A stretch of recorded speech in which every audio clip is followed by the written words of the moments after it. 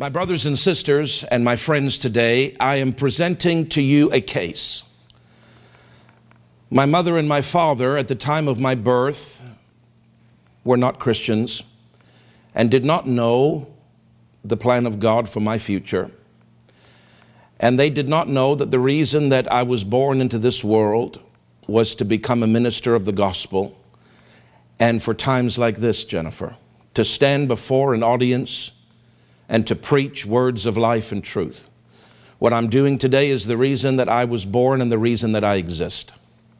And I'm presenting a case to you today, and I believe what I'm saying is right to say that the facts of this case are undisputed. They are uncontested and they are unobstructed.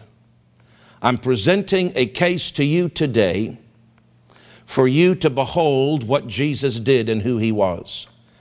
For you to make a decision, for every human must make a decision. I'm reminded of the words of Deuteronomy 30:19, and I'll quote them to you. I call heaven and earth to record this day against you, that I have set before you life and death, blessing and cursing. Therefore choose life, that both thou and thy seed may live. I believe God, through these simple lips and this humble servant of his, I'm just the FedEx delivery boy. He's delivering through me a message to you, a choice that you must make.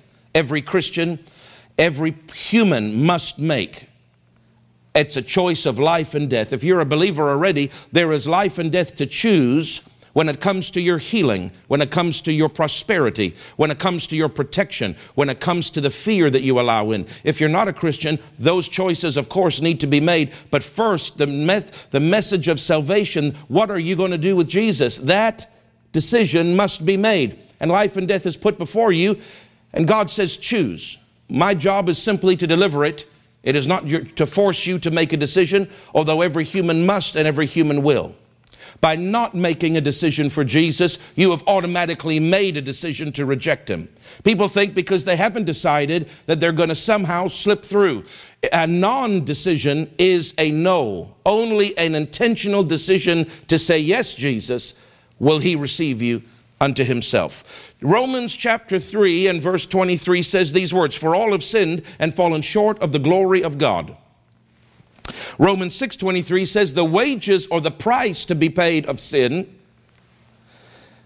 is death. But the gift of God is eternal life through Christ Jesus.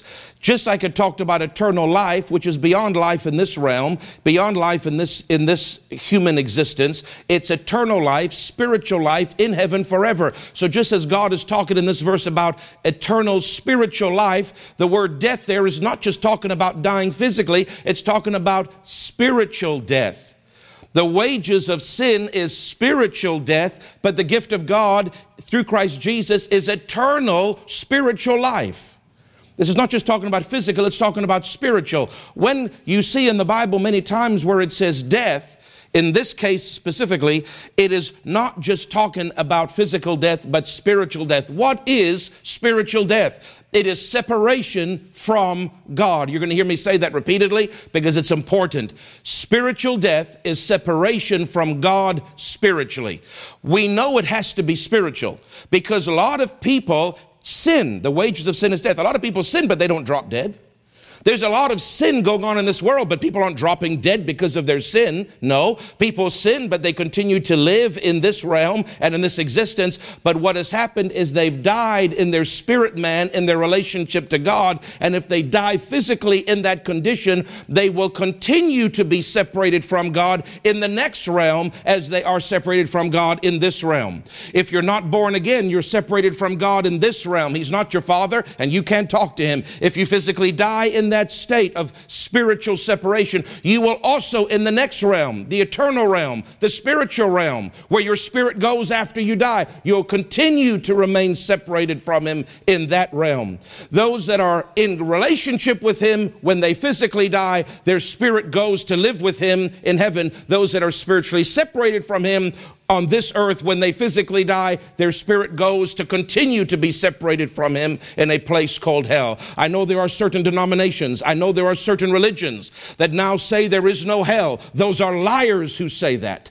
They're full of demon power that say that. There is a hell. There's a very real hell, and Jesus preached about it when he talked about Lazarus and the rich man. And Lazarus was in paradise in Abraham's bosom, and the rich man, not because he was rich. God does not have a problem with riches, but he put his faith and his confidence only in his money and not in God. And he was separated from God in a tormenting place of hell. And Lazarus could see him, and he said, please give me water to quench my thirst and the heat and the fire. There is a real hell. Jesus preached about it. I don't care what minister, what religion, or what denomination says otherwise. Let all men be a liar, the Bible says, but let the word of God be true. There is a hell. Jesus himself preached about it. Dozens of scriptures reference it. And if you die in a lost state, spiritually separated from God while you're breathing oxygen, if you die in this realm, when you go that realm, you will continue to be separated. Why? Because the price or the wage of sin, unrepentant sin, if sin is not removed, is spiritual death or separation from God. Both here, you can be spiritually separate, and there, after you die. Let me read you. It's the only scriptures I'm actually going to read. I'm going to quote many, but I'm going to read you from the Bible right here with me, from John chapter 3 and verse 1. And the Bible says, there was a man of the Pharisees named Nicodemus, a ruler of the Jews. He was a very religious, spiritual man, a very wise and intellectual man. The same came to Jesus by night and said unto him, Rabbi, we know that you are a teacher come from God, for no man can do these miracles that thou doest except God be with him. Jesus answered and said unto him, Verily, verily, I say unto thee, except a man be born again, he cannot see the kingdom of God. Nicodemus said unto him, How can a man be born when he is old? Can he enter the second time into his mother's womb and be born? Jesus answered, Verily, verily, I say unto thee, except a man be born of water and of the Spirit, he cannot enter the kingdom of God. That which is born of the flesh is flesh, meaning if you come out of the womb, that's the flesh. And that which is born of spirit is spirit. The first word spirit is capitalized S. That which is born by the Holy Spirit is a spiritual experience. Marvel not that I said unto thee, ye must be born again. The wind blows where it listeth or where it wants, and you hear the sound thereof, but cannot tell whence it cometh and where it goes. So is every one that is born of the Spirit. The word born again is equal to the phrase born of the Spirit. It's not a natural birth, it's a spiritual birth. What does born again mean? Every human being has been born into the human race physically. At the time of your physical birth, because you are a spirit, you have a soul, mind, will, and emotions, and you live in a body. At the time of your physical birth, your spirit, the real you, the Bible says it's in your belly region, the part of you that will live forever in heaven or hell, was made alive unto God. Your spirit was alive, not just existing, but in relationship to God, it was alive when you were physically born, but it was alive involuntarily. You didn't choose to make it alive. Every human being has a spirit that's alive when they're born into the earth. This means that every innocent child goes to heaven, because a child before the age of accountability, whether they talk to God, whether their family is Christian or not, they're innocent. God won't judge them if they die before that age of accountability, because their spirit is connected to God even as a child.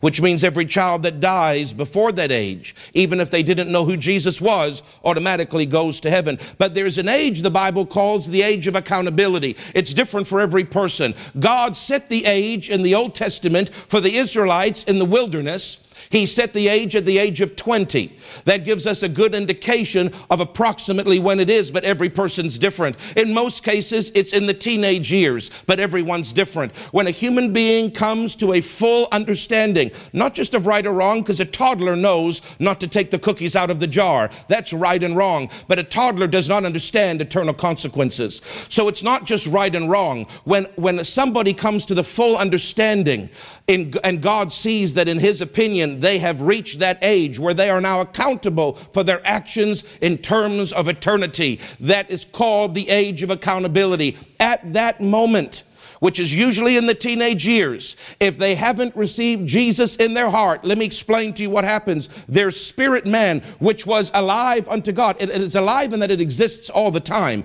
but it was in relationship with God. It was alive unto God. They were born of the Spirit, alive to God. But when the knowledge of sin, when the accountability of sin enters, sin blocks that divine spiritual connection between their heart and God the Father, and the blockage of sin causes their spirit man to no longer be able to talk to God the Father.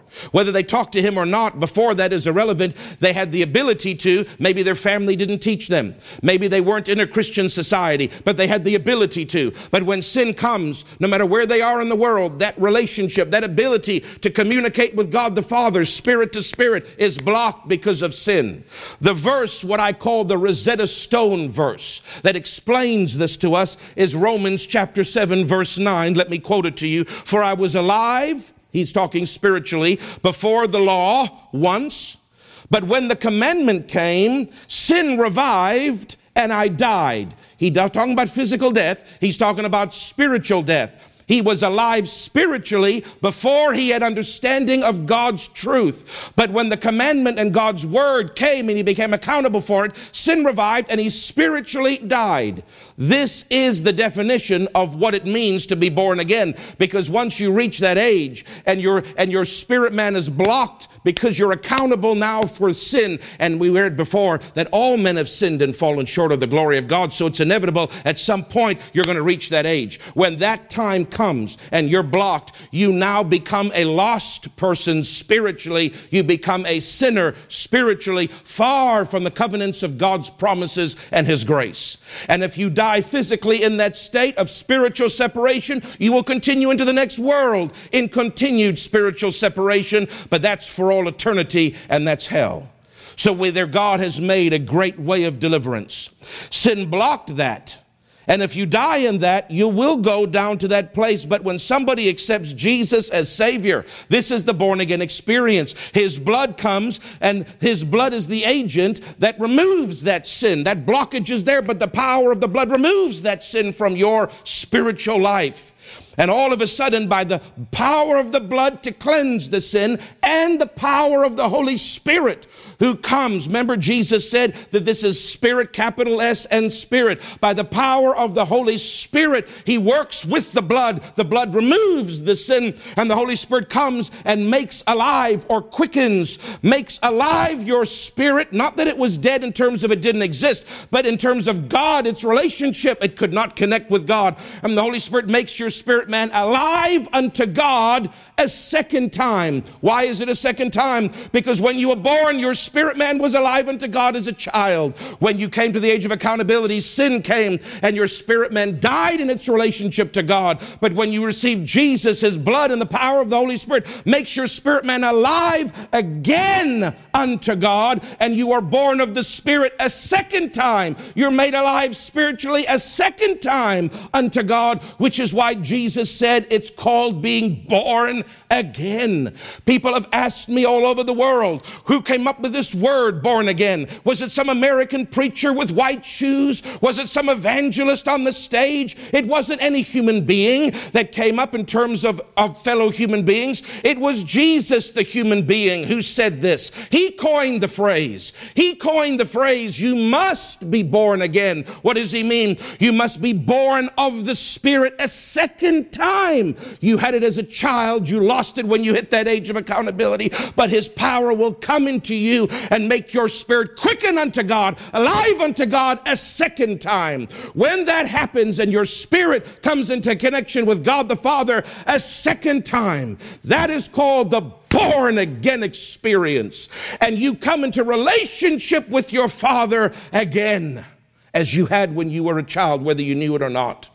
Now you live in this world breathing oxygen, spiritually connected to God, and there are many benefits and blessings that you'll experience in this world. But whatever you experience here pales to compare with what you'll experience when you physically die. Because when you physically die in this realm, but your spirit is connected to God, as soon as you die, the Bible says to be absent from the physical body is to be present with the Lord Jesus Christ. And as soon as you die, spiritually connected, your spirit goes with the angels up to heaven to live forever with Him because you were born again. This is not just some religious experience. This is not just a denominational term. This is a term for all the world. This is a term for every nation, tongue, and creed. This is a term for every man, woman, boy, and girl. You must be born a second time in your spirit alive unto God, or you don't have the assurance of eternal life.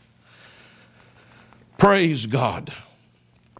The Old Testament people could not be born again because Jesus hadn't come. So how did God judge them? The Bible says that if they believed in God, if they trusted in God, He counted their faith toward them as righteousness or right standing with Him. So people of the Old Testament that died in faith, God said, you're in right standing with me. But in the New Testament, it's still faith, but it's more than just faith. It's not just faith that He exists in general. It's faith in Jesus, confessing Him as your Lord and having Him come into your heart and having the Holy Spirit by the blood of Jesus remove that blockage so your spirit is alive unto God. That born again experience is required for the New Testament since the time that Jesus rose from the dead. It's required for everybody that's listening to me now. Praise God. Remember, Jesus said to Nicodemus, He said, this is like the wind blowing, and it's a beautiful illustration about the born again experience. You know, Jennifer, when I see the wind, I can't see the wind. It's an invisible force, but I can hear it and I can see its effects in the leaves on the trees. I don't see the wind, but I know it's there because the trees are swaying and the leaves are rustling and I can hear the wind many times. Jesus said this is the description of the born again experience. When somebody's spirit is made alive unto God in the physical realm, you can't see it because it's spiritual and it's invisible like the wind. But you will always be able to tell on the outside. The change on the inside will produce a demonstration on the outside. When the spirit of a man changes, it's invisible to the naked eye, just like the wind is. But just as you can hear the wind and you can see the wind rustling in the leaves, there is an outward demonstration of the wind in the physical natural world, like the wind and the trees. So in the realm of the spirit, when your spirit man is changed, you can't see that change because it's spiritual, but you will see the rustling of the leaves in the life of the person. You will hear the wind in the life of the person. You will hear their words change. Their thoughts will change. Their actions will change. What they say will change. What they believe will change. These are the outward demonstrations of an inward change.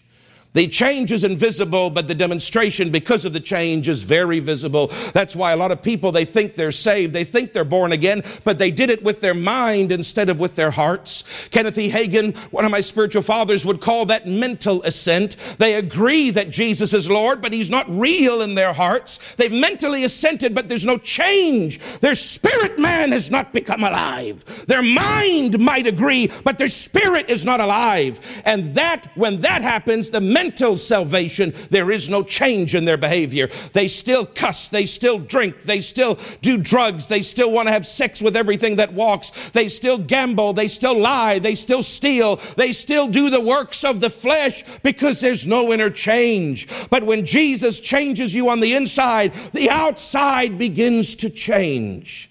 This is the born again experience. I believe that you've heard it clearly and that you can understand it. Now let us go back to Jesus when He was on the earth. You have to understand what born again means before I can explain the rest to you. Now let's go back to Jesus while He was on the earth. Jesus knew that we had to be born again because He preached it. Therefore, He knew that a way had to be made for men to be born again because He preached it in John 3. Jesus knew, therefore, sin had to be removed in order for men to be born again. Jesus therefore knew if we have to be born again, therefore sin has to be taken care of to be born again. Therefore, in order for sin to be taken care of, a price has to be paid for that sin. Jesus knew that. What was the price for sin? I read it to you. The wages of sin, the price of sin is spiritual death and separation from God. Jesus knew if we were going to be born again like he preached, the sin problem had to be removed. And he knew the only way to take care of the sin problem was that somebody had to bear that sin and pay the price and the wage of that sin, because the price and wage, and all of us have to pay it because all of us have sinned. The price is eternal separation from God, both in this realm and the realm to come. Jesus knew that. He knew it. He knew that somebody had to be separated from God while they breathed oxygen, and somebody had to be separated from God in the next realm in hell in order for our place to be taken, in order for somebody to substitute for us. Somebody had to pay the price. Somebody had to take that sin upon themselves. And what is this price of sin? Separation from God. Somebody had to be separated from God.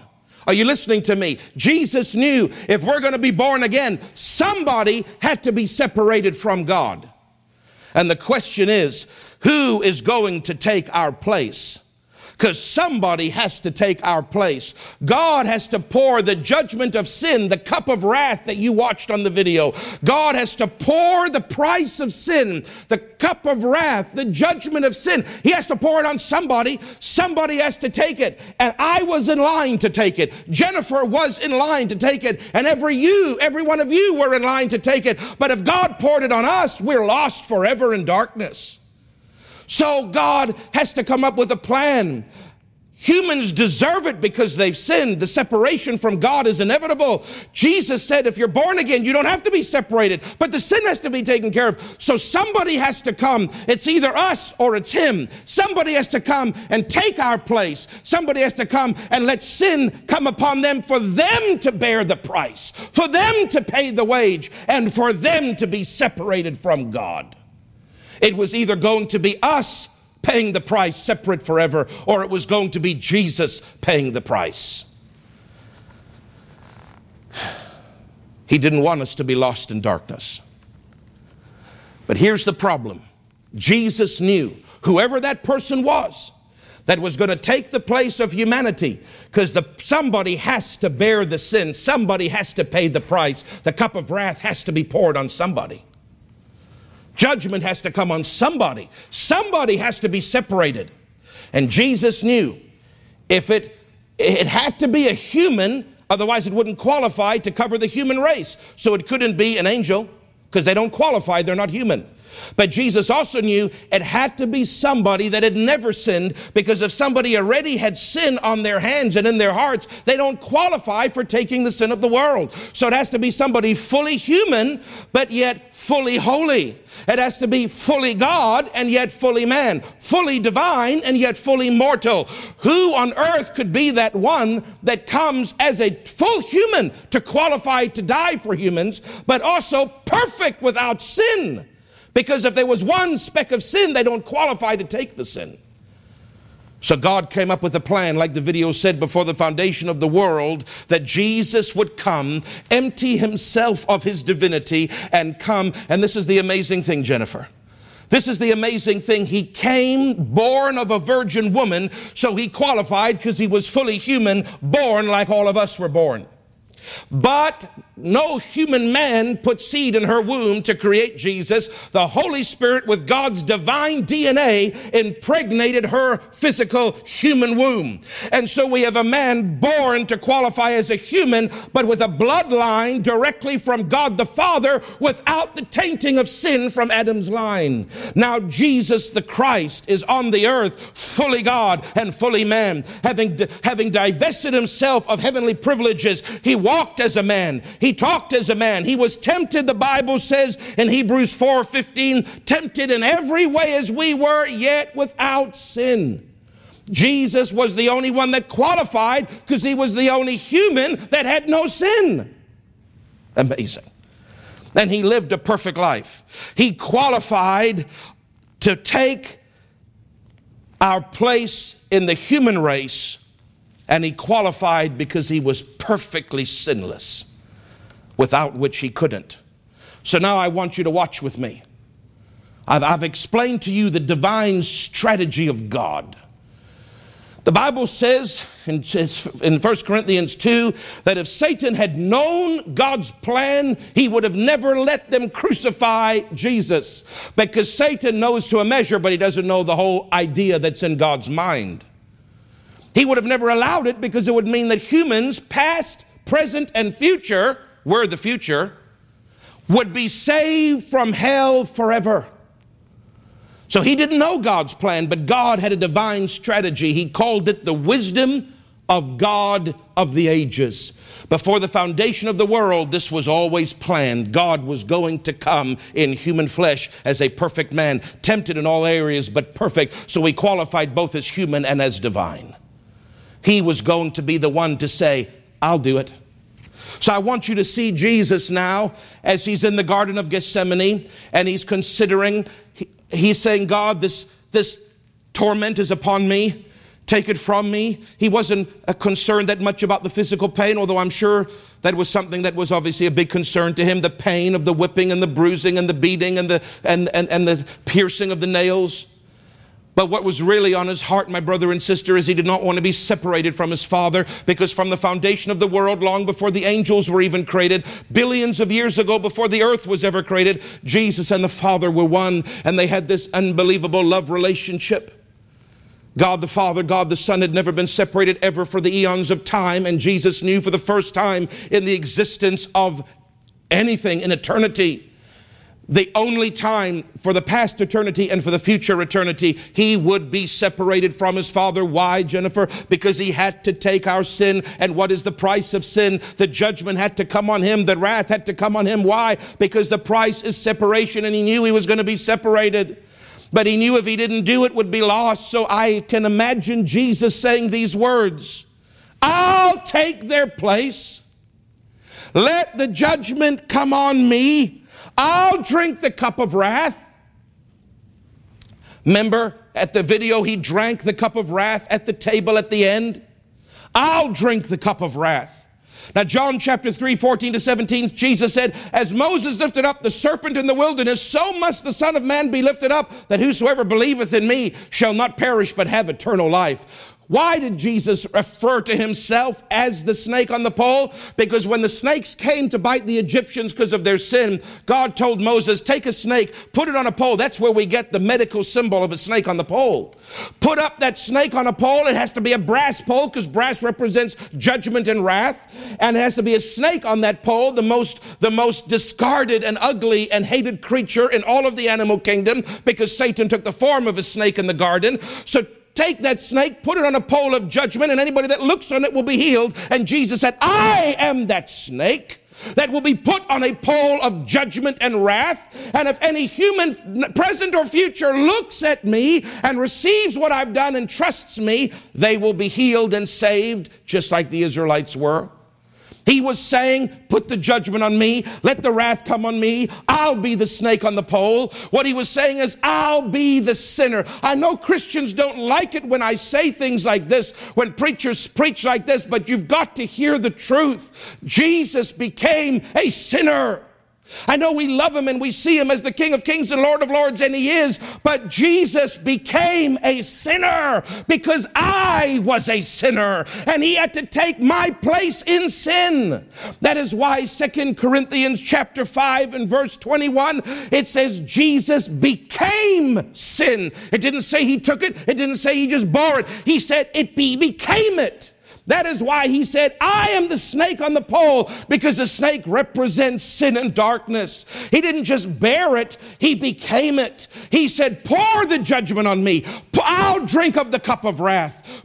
I'll pay the price for them. I'll be the snake on the pole for them. I'll be the sinner so that they don't have to be. Are you listening to me, my friend? I'll be spiritually separated from God in their place. I'll be separated in this realm and the next. I'll be a lost sinner here and I'll go to hell there. Because I'm taking their sin, I have to be spiritually separated from God here. And because I'm taking their sin and I die physically in that state, I have to be spiritually separated from God in hell there. There's some denominations that teach he didn't go to hell. That is heresy. It is a lie from Satan himself. Of course he went to hell. How could he take your place if he didn't go to hell? He died on the cross as a sinner. He died as a lost man. He died with his spirit not engaged with God. What happens when a man dies in that state? He goes to hell. He had to take my place. Let the judgment of sin and the wage and the price come on him while he breathed oxygen. And in those last moments, he was not in his covenant with God. He was a sinner. He died in that state, and he went to the place that sinners must go. He went to the place of eternal damnation called hell because he had to take my place. Thank God he didn't stay there. But he went there for me. He went there for me. He said, I will go through what Craig should have gone through, as if judgment had been poured on him. So that if Craig trusts in me and is born again a second time, made alive unto God a second time, born of the Spirit a second time, born again in his spirit man by receiving my sacrifice and putting his trust in me, and the Holy Spirit makes him alive in his spirit again so he can talk to God again. If he'll do that, then the price I paid was worth it. Because I took his place in this realm and I took his place in that realm. And if he will just be born again in this realm, he can stay connected to his Father. And in that realm, he will live with his Father. But if he rejects what I've done, in this realm, he'll be separate. And the curse of the law, sin and death and sickness and torment and darkness will be his portion. And when he dies, he will go down to a place where I went for him, but he'll have to go there because he rejected the way out. He rejected the sacrifice. Do you see it? So what did God do? He poured the judgment on him as he hung on the cross. He became the snake. He became spiritually separated. He died spiritually. He became a sinner. His spirit died unto God. It was no longer alive. He lost his relationship with his Father, and he became what John said in the book of John chapter 1 verse 29, behold, the Lamb of God that takes away the sin of the world. He became the Lamb, the Passover Lamb, and he took on him the sin of the world. Your sin, your sickness, your poverty, your curse, your fear, your torment, and mine. My God, it's an amazing truth. This is why Jesus said, my God, why have you forsaken me? Why would he say that? Because at that moment on the cross, which happened just before he died, he was lost. Why was he lost? Because the sin of the world had come on him. And when you're in a place of sin, it blocks the relationship of your spirit to God's Spirit. So the sin of the world came on him, and it blocked his relationship with the Father. He died spiritually. He became a sinner, and he said, why have you left me? God had to leave him because he's a sinner, and God could not gaze upon the snake. Whew, my God. Do you realize that he never reached the age of accountability? Jennifer, Jesus is the only human being that ever walked this earth that never reached an age of accountability. He was perfect because every time he was tested and tempted, he was without sin.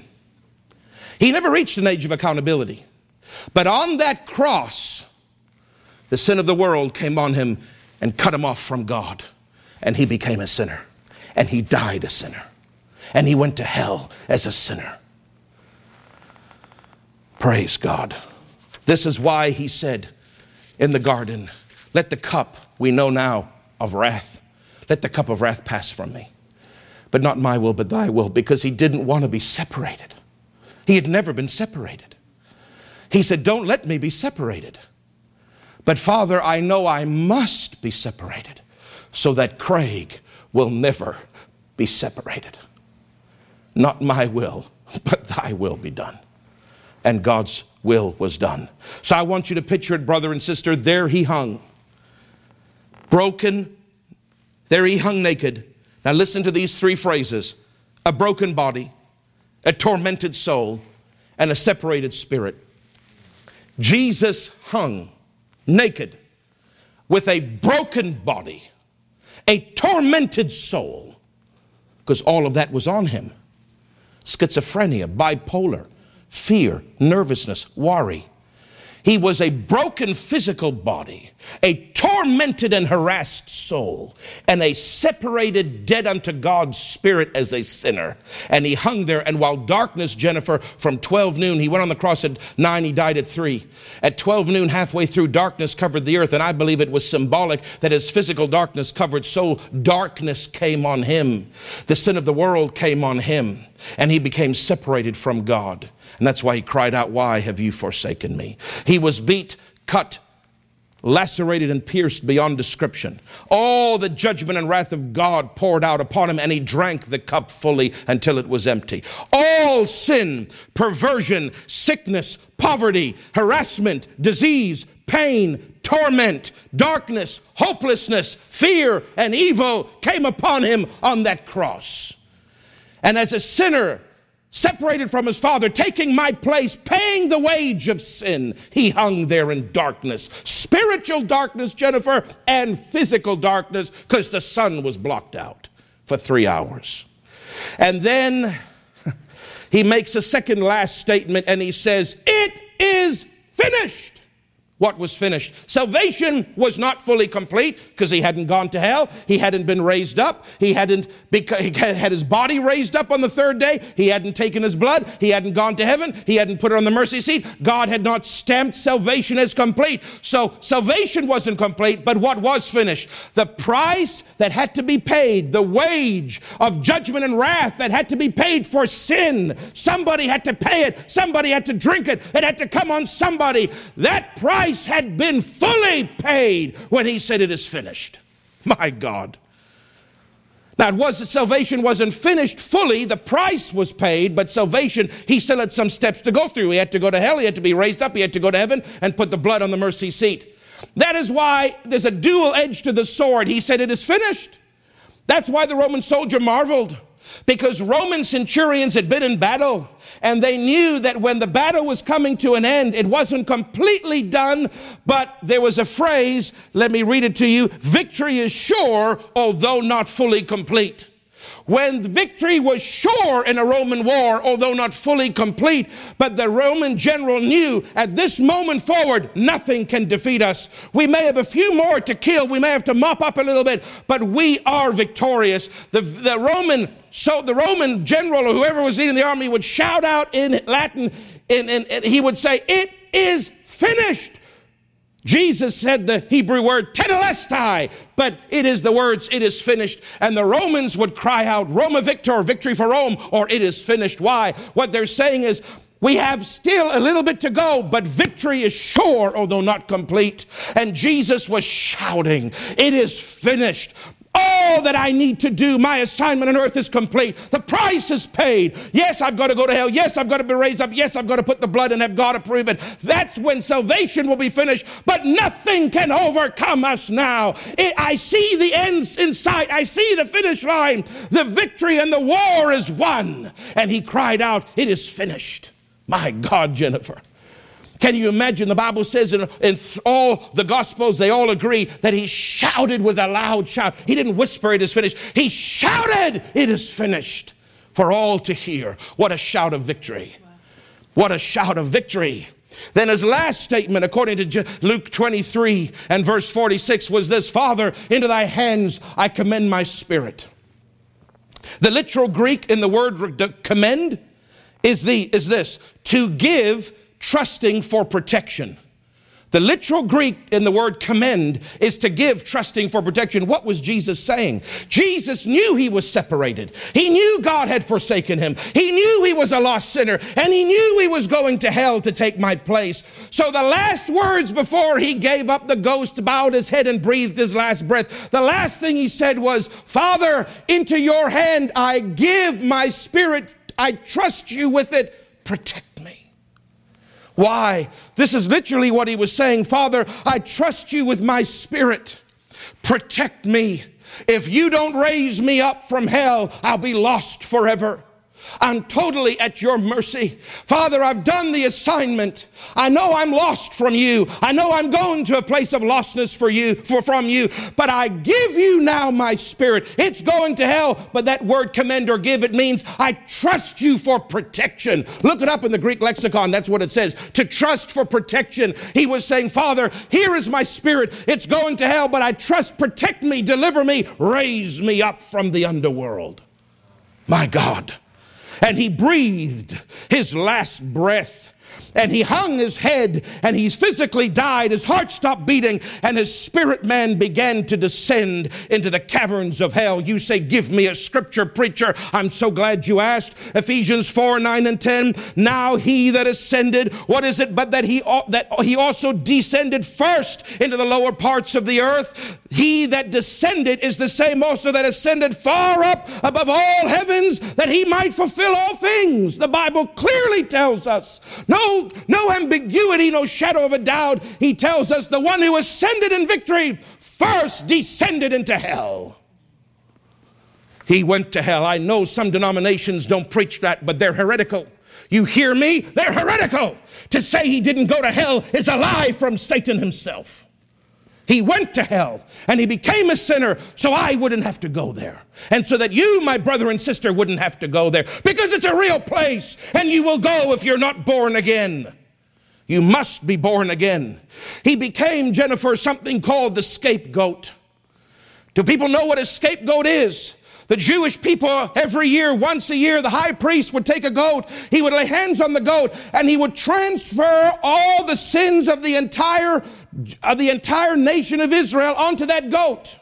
And even today, theologians can't figure it out because they're in their mind. And back then, they couldn't figure it out. Why didn't God tell them to kill the goat? If all the sin is on it, surely kill it. But no, God said, do not kill the goat emphatically. He said, let the goat wander in the wilderness. Why? Let me tell you why. It's not that hard to understand. The priest wondered why it would have been killed. It couldn't be killed because had the goat been killed, it would have represented the goat's end. Jesus was the goat. He took the sin of the world. It was transferred to him from all the nations of the world, past, present, and future. Jesus couldn't just end it there. The goat couldn't just end it there. No, because Jesus had to go to hell. So if the goat had died, it would have represented his end. But because the sin was transferred on the cross, it was not the end for Jesus, like it was not the end for the goat. And his spirit, existing, although separated from God as a sinner, went down into hell. Why? Because like the goat went into a wilderness, which was a place void of water, void of life, and void of hope. So Jesus went his spirit into the underworld, into hell, a place in the realm of the spirit, void of hope, void of life, void of any form of rescue. Hell represented the wilderness. No hope, no life. The goat had to go there after taking the sin. Jesus had to go there after taking our sin. Don't you love the symbolism, Jennifer, of the Bible? And Jesus descended down into the caverns of hell. I don't know exactly what it looked like. The Bible doesn't say, but we know he went there. Dr. Dufresne, my spiritual father, had a vision years ago, and he saw Jesus in hell.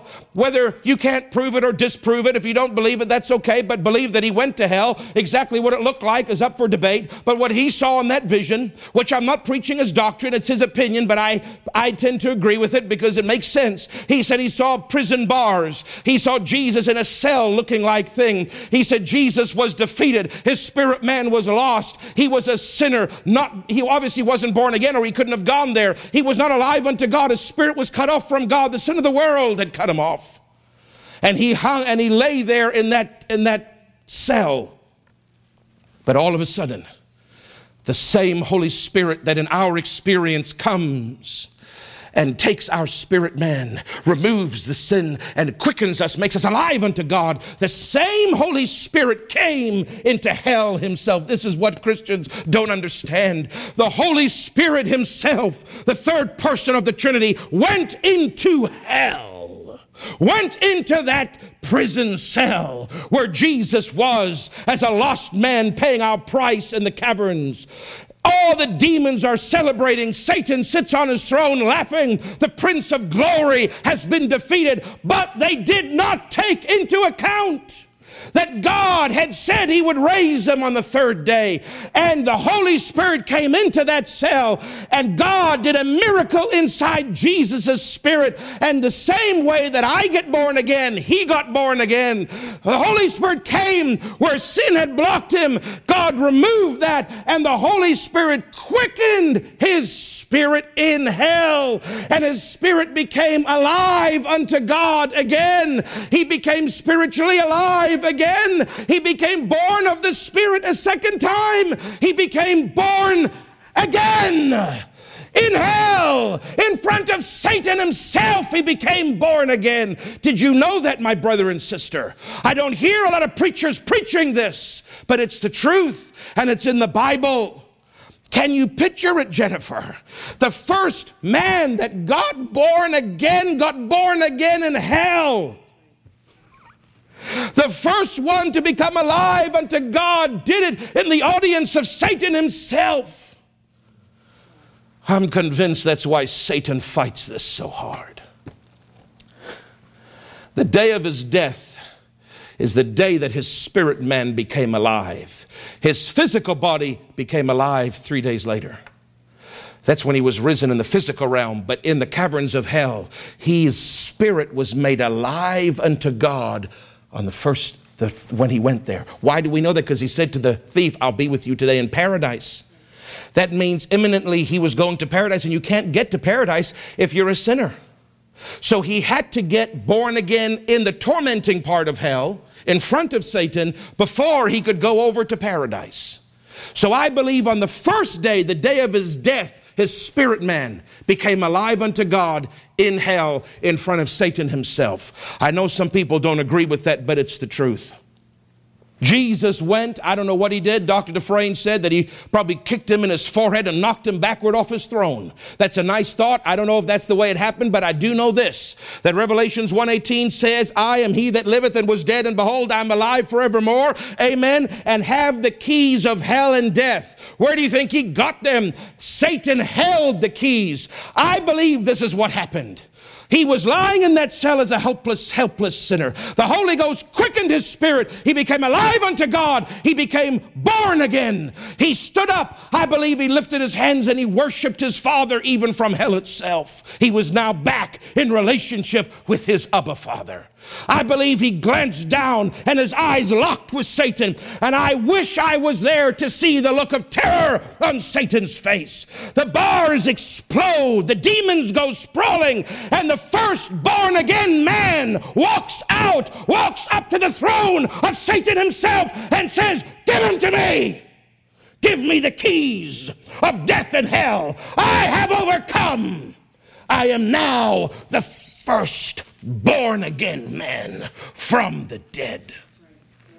That's why he's called the firstborn, because he was the first born again man from the dead. And the Bible said he takes those keys. Can you imagine the look on Satan's face?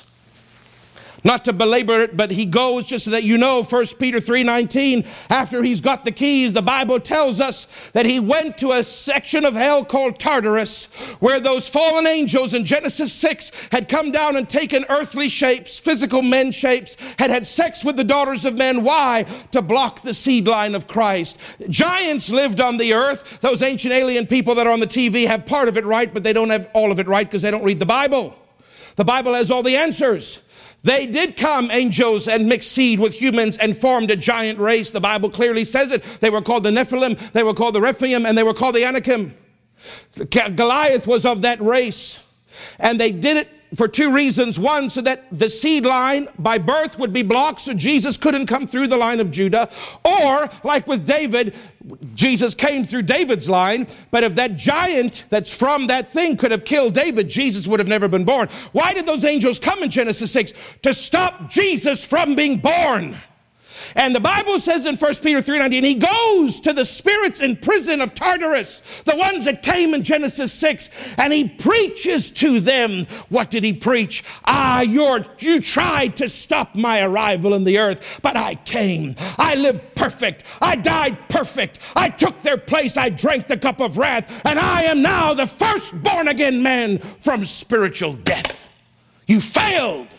My God, I want to see that preaching when I get to heaven, Jesus. Jenny, I want to see Jesus preach to those fallen angels. Woo, my God, it's exciting.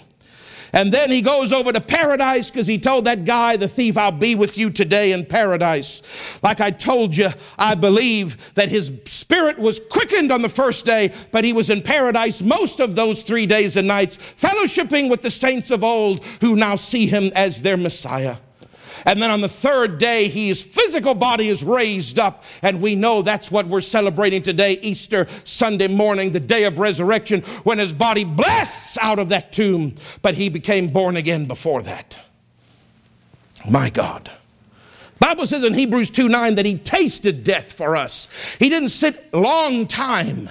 A taste is not a whole meal. He didn't stay separated from God for a length of time, a long time. He tasted separation from God for us. I believe it wasn't very long in that cavern before the Holy Ghost raised him up and he became the first man.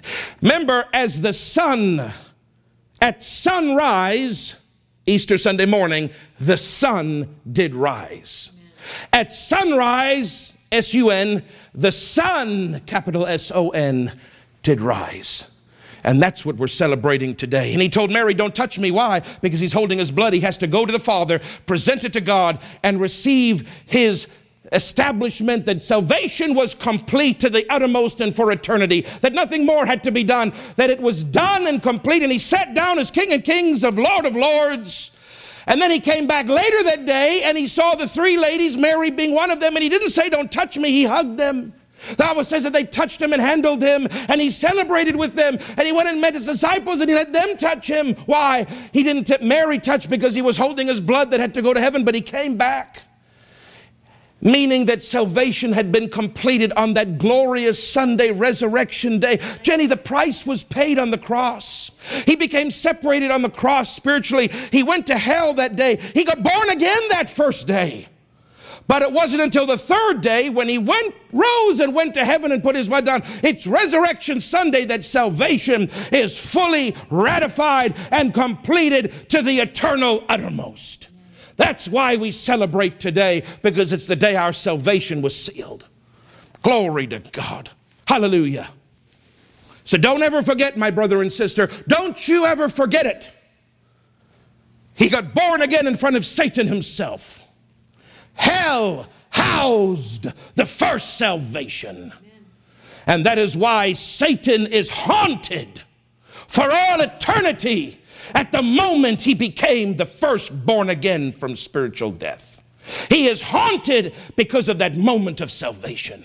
That's why Satan fights the born again experience. He fights for men not to be saved. He fights tooth, nail, and claw. He fights it because he saw the first man get saved. It's an astonishing thought. You say, Pastor Craig, as I close, where in the Bible does it say he was born again? A lot of people don't believe it, but it's very clear. I'll read you 4 verses, but there's many others. Colossians 1:18, and he is the head of the body, the church.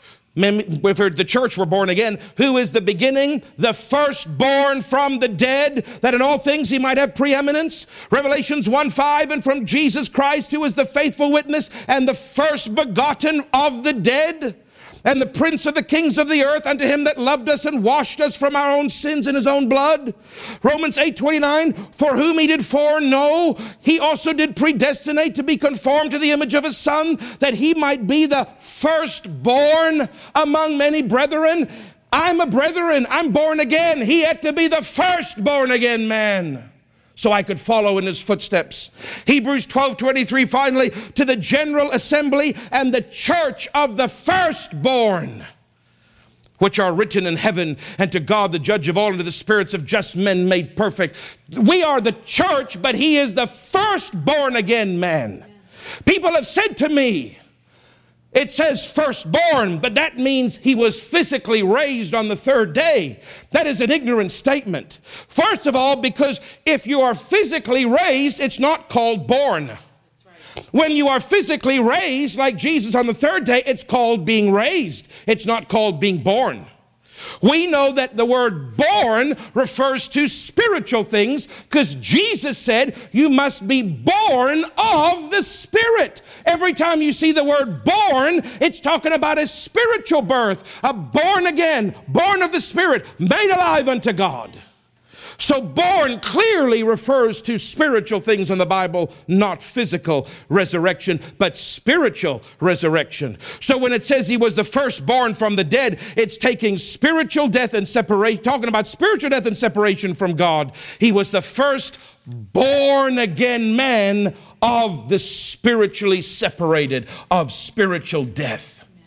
The firstborn from the dead. Can I say one more thing before I close, Jennifer? Amen. The Greek lexicon of the New Testament explains the word. This is the Greek lexicon. This is like the gold standard of interpretation of the Greek language. And it says of the word firstborn in Colossians 1:15 and 18, this statement, speaking of Christ as the firstborn of a new humanity, which is to be glorified and exalted as the Lord is glorified. The word firstborn speaks of a new humanity. 2 Corinthians 5:17, therefore if any man be in Christ, he is a new creation. Old things have passed away, all things have become new. When you are in Christ or born again, you become a new creation. You become a new species of being, one translation says. And according to the Greek lexicon, you become a new humanity. When I'm born again, I become new. I become a new type of human. I become a new species of being. I become a new creation. But obviously, if I am becoming a new humanity, somebody had to become it first. And that is why the firstborn again man from spiritual death started this new type of humanity. He was the new humanity, and I follow in his footsteps. Let me close by saying, if Jesus got born again, you must be born again. He is the door by which you enter the born again experience. John 10:9, I am the door. By me, if any man enter in, he shall be saved or born again, and shall go out and find pasture or spiritual peace. John 14:6, Jesus said unto him, I am the way, the truth, and the life. No man comes to the Father except through me. Jesus is the door, and he is the way, and he is the truth, and he is the life. And without going through his blood to make your spirit alive a second time, you cannot see heaven. He was born again so that we would be born again. Now, my Christians, brothers and sisters, I'm speaking to you specifically. Remember, please, that in this natural realm, if you're spiritually separated from God, I'm speaking to everybody right now, there are consequences for not being saved in the earth. Sickness, poverty, lack, and all the torment is part of it. But if you're spiritually connected because you're born again, you don't have to take sickness. Because when Jesus was separated on the cross, he took your sickness. That's this realm. Don't forget, there's another realm. The consequence of being separated spiritually here means when you physically die, you'll be spiritually separated there. That's hell. So if you're not born again, you're going to experience sickness and problems in this realm, and then it gets worse. Because when you die, you're going to experience torment in that realm. But if you are born again, you have a right to not experience sickness and poverty and lack and disease and torment and fear. You have a right, if you're spiritually connected to God, breathing oxygen in this earth, you have a right to be free. Because when Jesus hung on that cross, he was separated from God for you. He died spiritually for you. He became a sinner for you, and he took your sickness. Now many of you have been born again, and you've received that. Now you're connected with God, but you're still sick. There's no need to be sick when he took it for you. And if you're not saved, I'm telling you, you're going to experience trouble in this realm, and the worst trouble is yet to come. People say, I hear them on television, Jennifer, say, I guess this is the worst it's going to get, and they have no idea what they're talking about. This earth pales in comparison to what's coming if you're not born again. This torment you face now, being spiritually separated, is nothing compared to what's coming in hell if you stay spiritually separated. But you can avoid it. You can escape that torment by saying, Jesus, make my spirit connected to God, alive unto God, born of the Spirit, born a second time, born again. Let me be born again. Help me, Jesus. I receive you as my Savior. Then in this realm, you'll be connected, and you'll walk in peace and love and healing and joy and prosperity. And when you die, your spirit will go staying connected forever with God in heaven. I don't think I can say it any more plainly. Jesus had to pay, Jennifer, the price. He had to bear the consequence in both realms. He had to be separated in this realm and that. He had to bear sickness in this realm so that you could be free. Praise God. Hallelujah. If you're a sinner today, you say, I don't like it when you call me a sinner, preacher. It's not me, my friend. It's God. He calls you a sinner, far from the covenants of grace and promise. He wants to come into relationship with you. He wants you to enter the covenant that He cut with His own Son and His own Son's blood. He wants you to enter into that covenant through Jesus, the door, so you can experience the blessings of that covenant while you walk this earth, and then when you step over into eternity. If you don't, you're lost in darkness forever. And whatever you think is going wrong now is going to get a lot worse when you die. If any of you find yourselves, and I hope you don't, but if you find yourselves standing before a holy God on a white throne one day, the Bible calls it the great white throne judgment. And the only ones that go to that judgment are ones that rejected the born-again experience. And you'll tell God all the good things you did, and you'll whine and you'll cry and you'll blubber and you'll shout. But God will look at you and say, you did not have covenant through the blood of my Son. You rejected His sacrifice. Depart from me, workers of iniquity, and go to the lake of fire where you will be forever.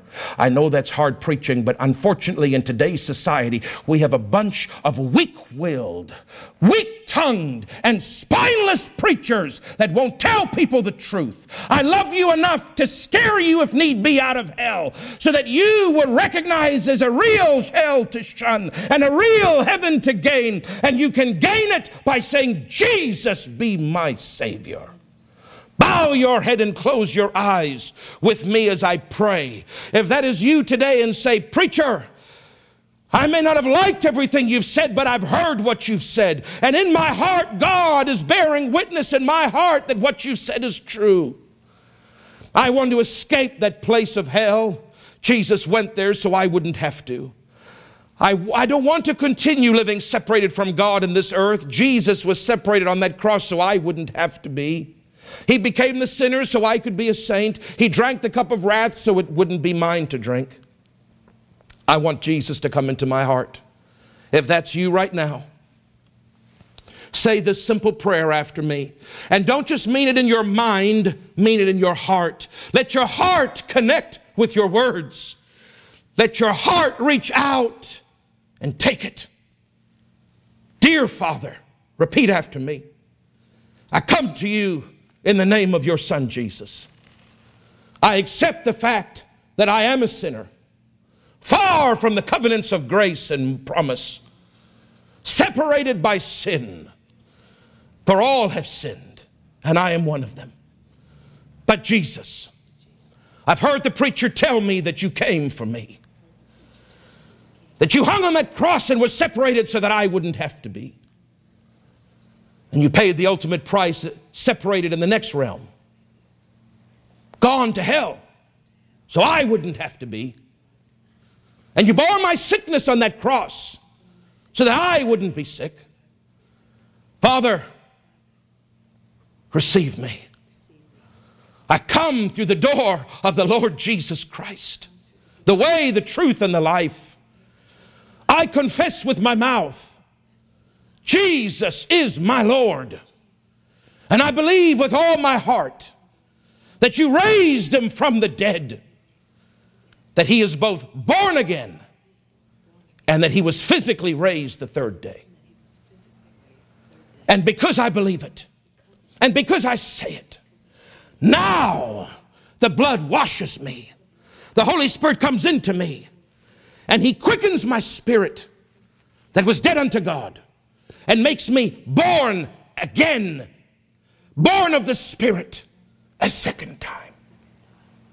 I declare I am now born again. I'm alive unto God. I can talk to him as my Father. And I will from this moment forward. Father, help me find a church and a pastor. Because the first thing Jesus did was give me a pastor in Ephesians 4:11. Let me find a church. Help me, lead me to one where I can learn the Bible. And I will give my whole future to you, Father. If you've prayed that prayer, I celebrate with you. You are now my sister or my brother in Christ. He was the first born-again man from spiritual death. And you are the 10,700,000th born-again man or woman from spiritual death. But we all have a number. He happened to be number one. But at least our name is in the book. On the screen, you'll see an email that says salvation@promiseoflife.ca. Email us so we can send you a free Bible, some books and material to help you in your journey with God. And now, as we end the preaching portion of this sermon, I know Easter Sunday you can preach on 1,000 different topics all about the resurrection, but this is what God told me to preach this time. I know it was intense. I know some of you may have wanted more of a rah, shout, kind of thing, but that's not what God asked me to do. And there's many hundreds of people watching and that will watch the archive that are not saved that needed to hear this.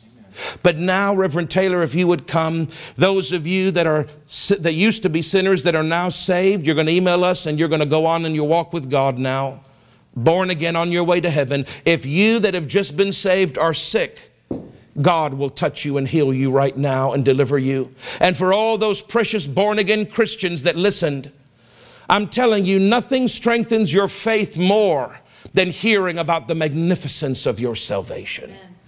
Don't look at this and say, well, I already knew all that. Even if you did, when you meditate on what he did, the magnificence and the glory of your salvation, faith comes into your heart, my brother and sister in Christ. And now release your faith with me, because healing power is about to flow through that screen and into your body. Some people say, what if they're not Christians and they haven't got born again? Will God still heal them? Yes, he'll still heal them as a sign and a wonder to point them to Jesus and to show him his great love for them. But whether you're a sinner, God will heal you right now and then get saved. If you've just got saved, God will heal you right now. If you're already a Christian, God will heal you right now. Why? Because Jesus hung with every sickness, every pain, every torment mentally, every fear. He hung it in the physical darkness. He hung with it on him, and he paid it for you. You don't need to take it. He paid it. It's time for you to be healed. So, Heavenly Father, right now, I pray a general prayer for every individual that is watching me by way of live stream. Stretch your hands out toward the screen as an act of your faith. There's nothing magical or mystical about that. It's just an act of faith. It's a point of contact for your faith. Stretch your hands out toward the screen. Now, Heavenly Father, I have obeyed you, sir, and I have fulfilled my assignment this morning. I have preached your word under your anointing, and many have been born again, and many will be that listen to it later. But Father, you didn't just tell me it was time for the people to be saved. You told me more than once that there would be much power, a unique and strong anointing for healing would flow into every heart that reached out in faith. Father, for some of them, just watching is their act of faith. Others, Father, they're reaching out their heart now and they're actively believing you to receive it. But Lord, look down from your holy habitation. See every heart that's watching. See their need. See the measure of faith that they have and the measure of faith that they are releasing right now. And meet them at their point of need, Father, I ask you. Meet them at their point of faith. Father, in the name of Jesus, I release healing power right now in the name of Jesus. I release healing power. Jenny, come stand beside me and join with me in your faith. Lord, as they reach toward the screen, I reach my hand toward them. I release healing power in the name of Jesus to flow right now through that screen and to flow into every body and every mind that is maladied, that is ailed, that is sick, that is hurting, that is tormented, that is weak. I say in the name of Jesus, put your hand on the body part right now as an act of faith. If you've got gout in your feet, put your hand there. If you've got migraines, put your hand on your forehead. If you've got a sciatic nerve, put your hand on your hip where that area is. If you've got knee problems, place your hand on your knees. Heart problems on your heart. Eye problems on your eyes. As an act of faith, touch the part of your body that is not well. And I say, healing power, flow in the name of Jesus right now. There's a man with a swollen right knee that's being healed right now. There's a lady with an ear infection it's on my right, your left ear in Jesus' name is being healed right now. There's a person with indigestion problems. You're being healed right now. That colitis is being healed right now. Spinal problems. There's somebody with fluid in the spine. Something is wrong with the fluid production. I say be healed right now. There's somebody with toes. It's unusual, but they keep cracking and they keep swelling. I don't know if it's arthritis or what it is. I say be healed in those toes in the name of Jesus. There's somebody with carpal tunnel. You're being healed right now. Somebody with hair loss. You're being healed right now. There's somebody that just got cataract. You're being healed right now. Swelling of the nasal passages. You're being healed right now. There's more than one deaf person or partly deaf. I say in Jesus' name, ears open in Jesus' name. I say be whole and be healed, you deaf one, in Jesus' mighty name. I thank you, Father. I thank you, Father. There's a blood disease being healed right now. A blood disease being healed right now. There's paralysis being healed right now. If you get any words, Jenny, just speak them out. Speak them out. I'll yield to you. Grab the microphone and speak them out if you get anything.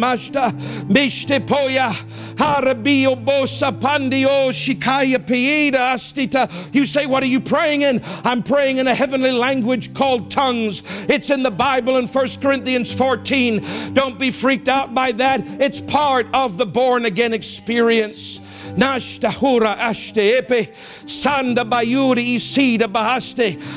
hip problems in the name of Jesus.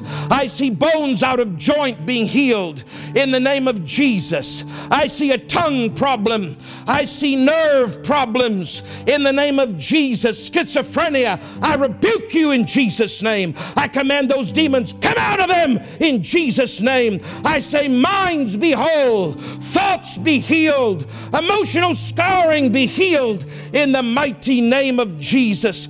In the mighty name of Jesus. Sushtapato ishtapaya ishte. Haramaro usumbandiori isarabaro ustiaha. There's a man with a problem in your groin, your private part area.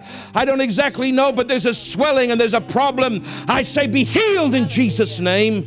I send the word to you and the power of God heals you. There's a lady that can't conceive. I say be healed in your womb in Jesus' name. I say babies come forth in Jesus' name.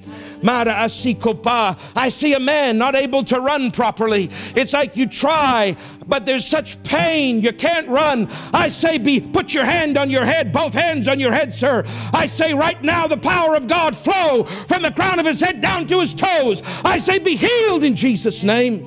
I thank you for that man that's healed. I thank you for the testimonies to come into the website, for the phone to ring this week for people to tell us how they were healed.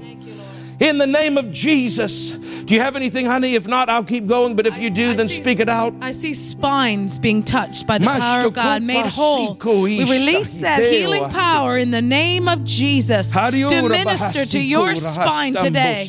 In Jesus' name, I see fingers and arthritis being healed in the name of Jesus, and chronic pain in body parts and in organs. In the name of Jesus, I speak to you and I command you to leave their bodies. Let a wave of healing go.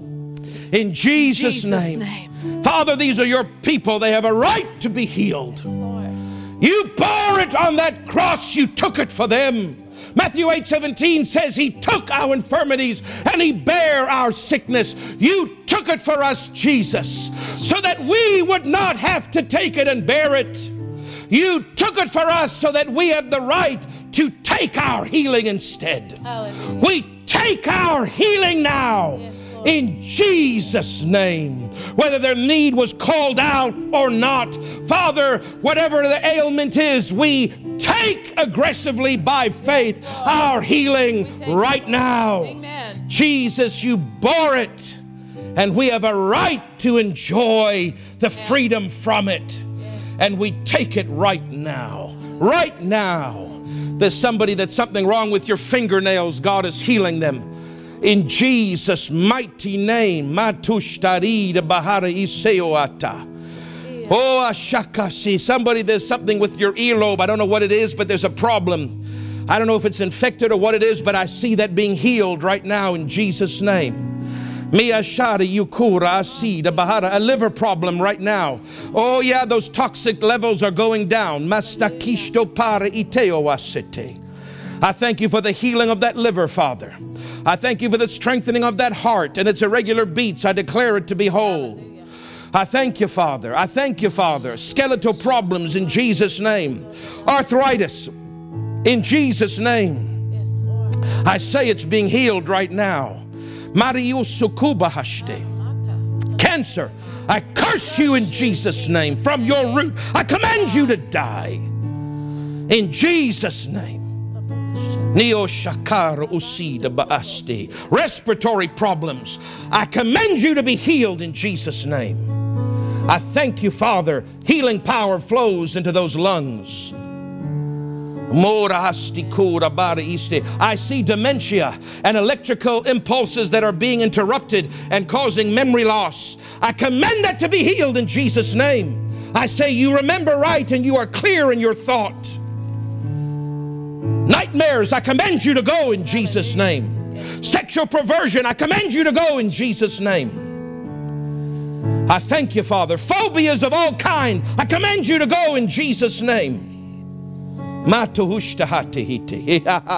Yes, I thank you, Father. I see a man afraid to fly, a crippling fear. I command that demon spirit, loose him in Jesus' name. I thank you that it goes now, Father. And once this corona thing is over, I thank you he'll get back on that plane and all that will go, all that will have left him. Amen. Hallelujah. Hallelujah. Thank you. Glory, glory, glory to God. Now, my brother and sister, you've received it by faith. If a symptom tries to come back, answer it. Say, no, you don't. Not on my body, you don't. No, you don't. Not in my mind, you don't. Jesus healed me. I received my healing. On Sunday morning, Easter service at 12 o'clock, I received my healing. You answer if that thing tries to come back. You answer it and command it to leave you. It has no right to touch you. If you just lie back and don't use your authority, it'll try to come back on you and rob you of your healing. But you have a right to answer it.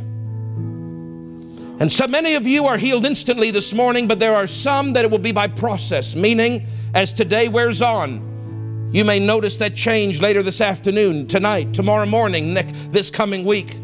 Until it fully manifests, make sure you guard what you say. Don't say, oh, I guess it's not working, or oh, I guess God's not helping me. Just praise Him. Praise is an act of faith. And just say, Father, I praise you that your healing power flowed into me by faith on Sunday morning at about noon, and it's working in me right now. Until it fully manifests, you praise Him, praise Him, praise Him. And if that symptom tries to come back, speak to it and say, no, you don't, in Jesus' name. When Satan came to Jesus, Jesus answered him with the word. When Goliath spoke to David, David answered him. When the devil or the symptom tries to come back, answer it with the word and say, by his stripes, I am healed. Healing came into me Sunday morning, and I am healed. You cannot come back on me. And you'll see, it will listen to you. Symptoms are afraid of the authority of the Christian. Demons shudder at the power and the authority of the believer. Use your authority, my brother and sister. Keep your confession right, and you'll see. Not just the ones that my wife and I called out, but there are many that we did not call out, but that general prayer healing is flowing into your body. Don't be discouraged because the specificity wasn't called. You receive that general prayer that I prayed at the beginning. You receive it. Amen. The power is working in you. Hallelujah. Hallelujah. Now, Father, for those that don't have jobs, for those that are financially strained, for those that have been hurt during this time financially, I speak in the name of Jesus. Father, do miracles for them. Intervene into the ordinary course of nature. Deliver them from this trial. Father, we release our faith that your grace, your help, and your financial breakthrough will be theirs. Give them a job and a better one than they had before. Make up more money than even what they lost. That at the end of all of this, they'll look back and they'll have more. Had this corona thing hadn't even happened, they'll have more. Father, I pray for everyone that is discouraged, everyone that is fearful. I command fear, loose them in Jesus' name. I say, be strong in the Lord and in the power of his might. Corona didn't take God by surprise. God knew it was coming, and he expects us to be strong and use our faith through it, and we will suffer no loss financially, and we will suffer no loss physically, and we will not get sick, and we will not be afraid. And you say, but I've lost my job. How am I not going to suffer loss? Just give it some time. Keep your covenant of giving and tithing and faith and love, walking in love, and just give it some time. Before the end of this year, I guarantee you, if you stay in faith, everything you lost, God will not only give it back, but he'll give you back more. You'll come out more than when you went into this crisis. Why? Because the Bible says the path of the righteous grows brighter and brighter unto the noonday sun. Yeah. That means it's going to get better for you, my brother and sister, not worse. Now, if you've been healed and you can tell a change in your body, email us at testimonies@promiseoflife.ca so we can celebrate with you. If you've got questions about healing, email that to that account as well, and we will answer them. If you've been saved, email us to salvation@promiseoflife so we can celebrate and give you some free material. Don't forget to keep watching us as we continue preaching every Monday, Wednesday, Friday, and Sunday morning, of course, until the bans and restrictions are lifted. Thank you so much. The second offering, don't forget to give. It's toward our evangelism fund. Promise of Life congregation, I love you. I miss seeing your faces. I can't wait to see you again soon. All the visitors that have tuned in, God bless you. Thank you for watching this broadcast. I pray that the words that God delivered through my simple lips will stay with you. And that if you are not born again, you'll make that decision for Jesus. And if you are, that you'll find a church and a pastor so that you can grow and be strong in this journey that you're walking. My wife and I, on behalf of Promise of Life Church, love you, bless you, and thank you for tuning into our Easter Sunday morning resurrection healing service. God bless, and we'll talk to you again tomorrow night for our prayer meeting at 7:30. Thank you again for tuning in, and happy Easter.